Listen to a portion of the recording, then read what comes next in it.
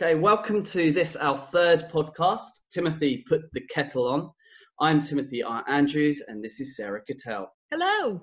I'm a consultant and involved in a number of hospitality projects. And I'm a chef working in restaurant management. In last week's episode, we talked about the future of hospitality. We had listeners from all over the world, including the UK, Poland, Holland, and the US. Thank you to everybody that listened and that shared our podcast. This is episode 3, where we're going to be talking about food charities and how they have addressed the food crisis that came along with the pandemic. This week, we are delighted to have Kemi Akinola, CEO of Be Enriched, with us. Welcome, Kemi. Hello. Hello. How are you doing? I'm good, thank you very much. Welcome to the show. Thank you. So, who are Be Enriched? We're a charity set up in 2013, initially as a youth organisation supporting young people involved in or at risk of being involved in the criminal justice system. What we have been doing up until recently is creating community meals where people come together who are at risk of poverty or social isolation. We cook a lovely meal with the volunteers cook a meal, and a very healthy one, and then everybody sits down and eats it together, and kind of making a lot of community, helping people to make connections and networks where otherwise they couldn't. So obviously the worst part about the lockdown for me was having to tell all these people that struggle to make connections due to ill health or age or finances that they could no longer come together to eat. And that was very difficult for them as well. A lot of them still continued to come to one of the churches that we were operating from on a weekly basis. Luckily, I had some amazing chefs who would also just give them food when they came to the door. So that was great. Kemi, you've not really had a break through lockdown at all, have you? There's been no furlough for you, no time off, no sitting watching Netflix. Tell us about what you've been doing. That's absolutely right, Sarah. And to be honest, I did that to myself because me and the team could have taken time off. But as soon as we heard what was going on and we had stories from people who were struggling, we knew that there was something that we could do. So we took it upon ourselves.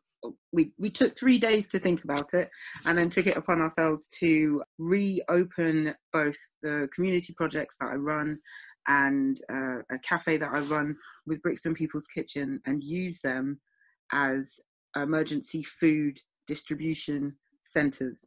So I think overall we sent something like 5,000 emergency food parcels out across the boroughs of Wandsworth and Lambeth in 3 months. It's amazing. It's incredible. Those numbers are pretty amazing. What inspired you to make the changes to Be Enriched during lockdown? I felt a moral obligation to support people because I could. I wasn't ill. I have access to a lot of food, building spaces, the will and support of volunteers and other team members. Food has always been, and lack of food has always been, a great passion of mine. I campaign for everybody to have access to food at all times. So I couldn't imagine not doing anything in a time when you would walk to the supermarket and there would be nothing on the shelves. So I think that's why I felt I had to do something. Delivering 5,000 packages of food is quite a task. How did you manage that? Lots and lots of coffee. We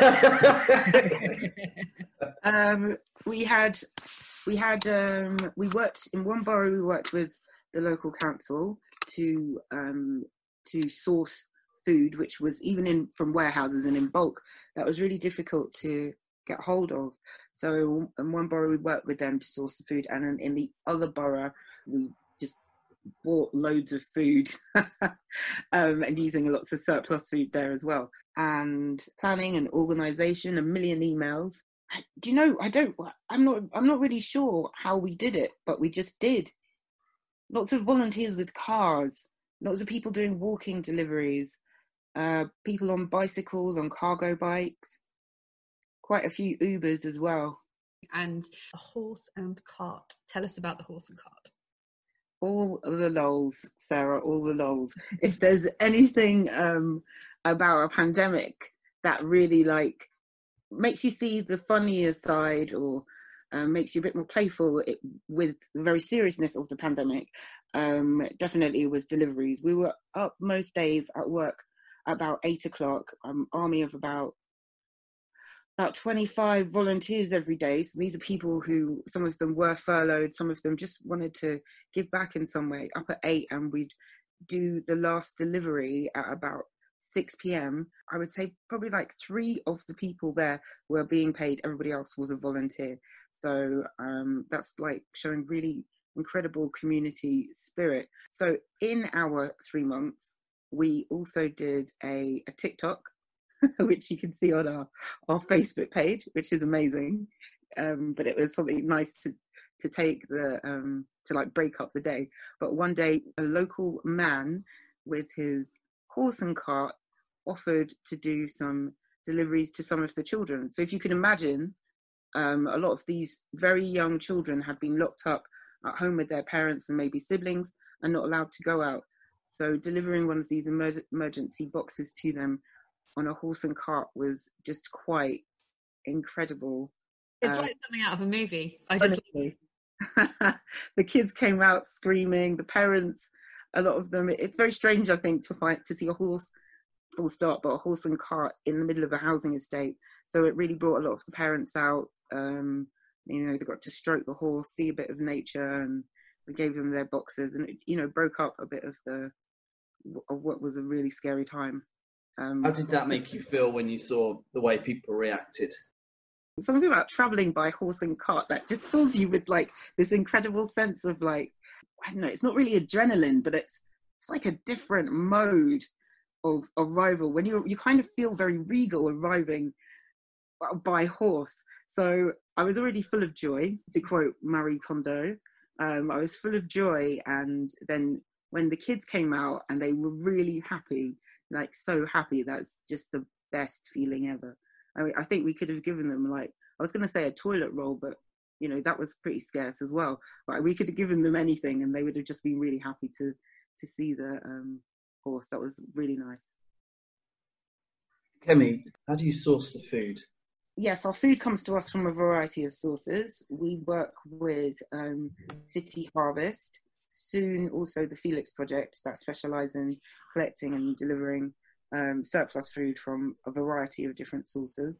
We work with a couple of local wholesalers, specifically those that do cultural foods like mangoes, pineapples, yams, sweet potato, good sweet potato.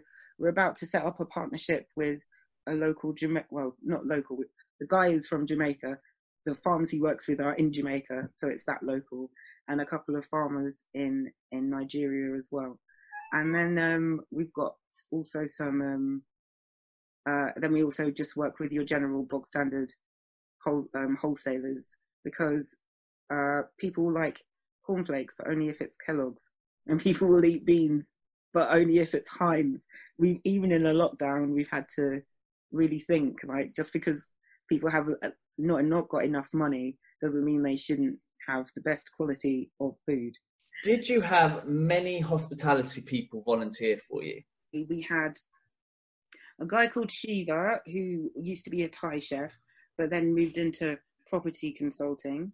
We had a lady called Audrey, who was front of house at one of the Marriott hotels. And then we had this amazing superstar executive chef from the Marriott called Jamie Welsh, who came and helped us out 2 days a week for most of the time. And he was just brilliant, and we love him very much. Yeah. So Kemi, moving forward, I know that you have procured a bus. Can you tell us about the bus? Yes, I have. 2.5 years ago. And also, why did you ditch the horse and cart?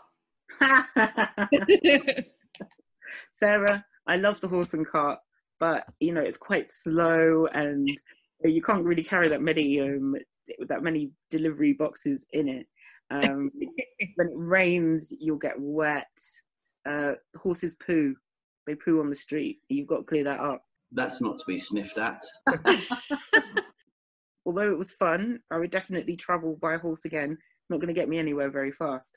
But in answer to your earlier question, about 2.5 years ago, the Wandsworth Food Partnership, which Be Enriched convenes, and a couple of the food banks and other food aid organisers, with Feeding Britain, which is like this big organisation that's trying to improve access to food across the whole of Britain, as the name suggests, concocted an idea that we would buy a double-decker bus and convert it into a mobile greengrocer. But it has taken forever to get to the point where next week at some point we're going to pick up the keys.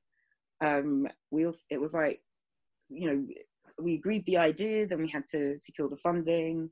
Loads of people left in this 2-year period. My project manager had a baby, so she's on maternity leave anyway.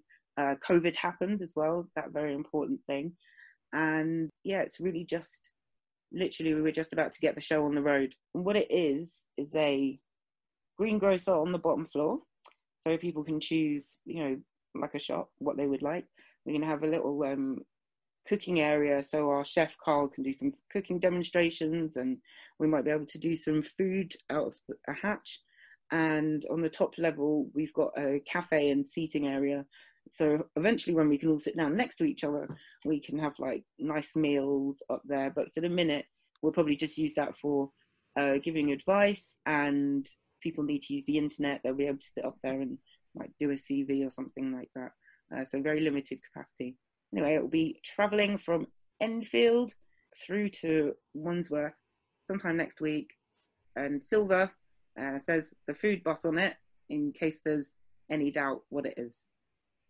That's incredible. And where do you plan to drive the food bus to? Battersea, Tooting and Roehampton will almost take up all of the week as it is. Wow.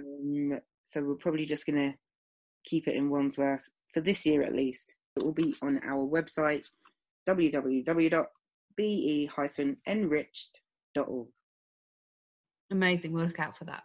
So, Kemi, what kind of advice might you give somebody who's either been working in hospitality or is afraid of where their career might go? I think that there are lots of opportunities for people to use their skills.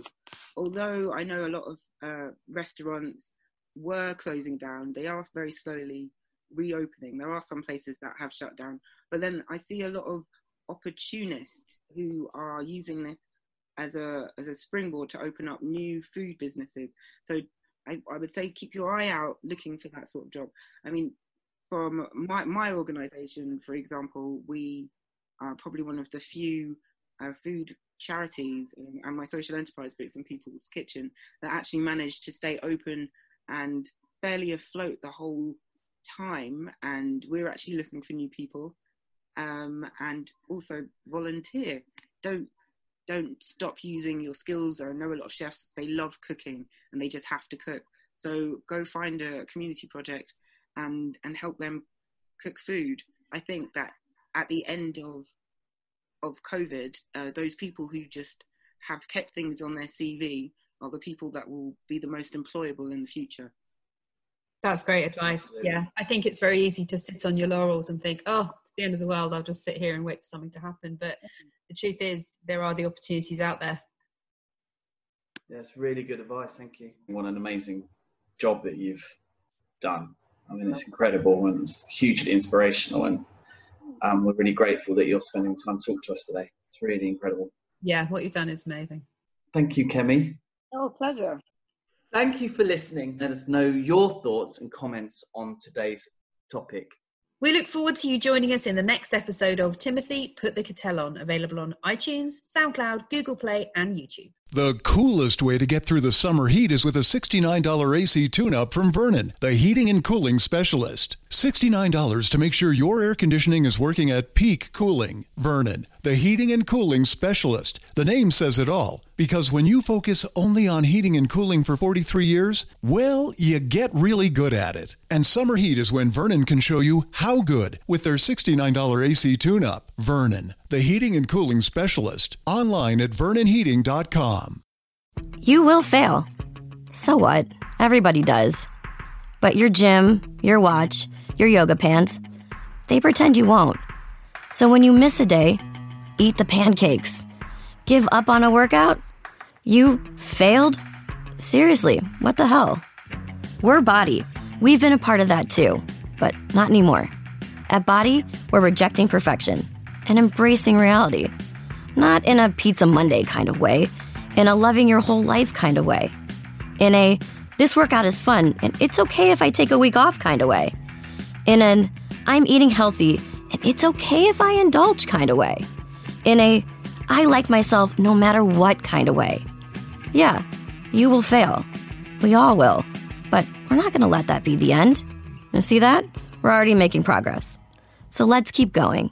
We are Body. Start your free trial at body.com. That's BODI.com.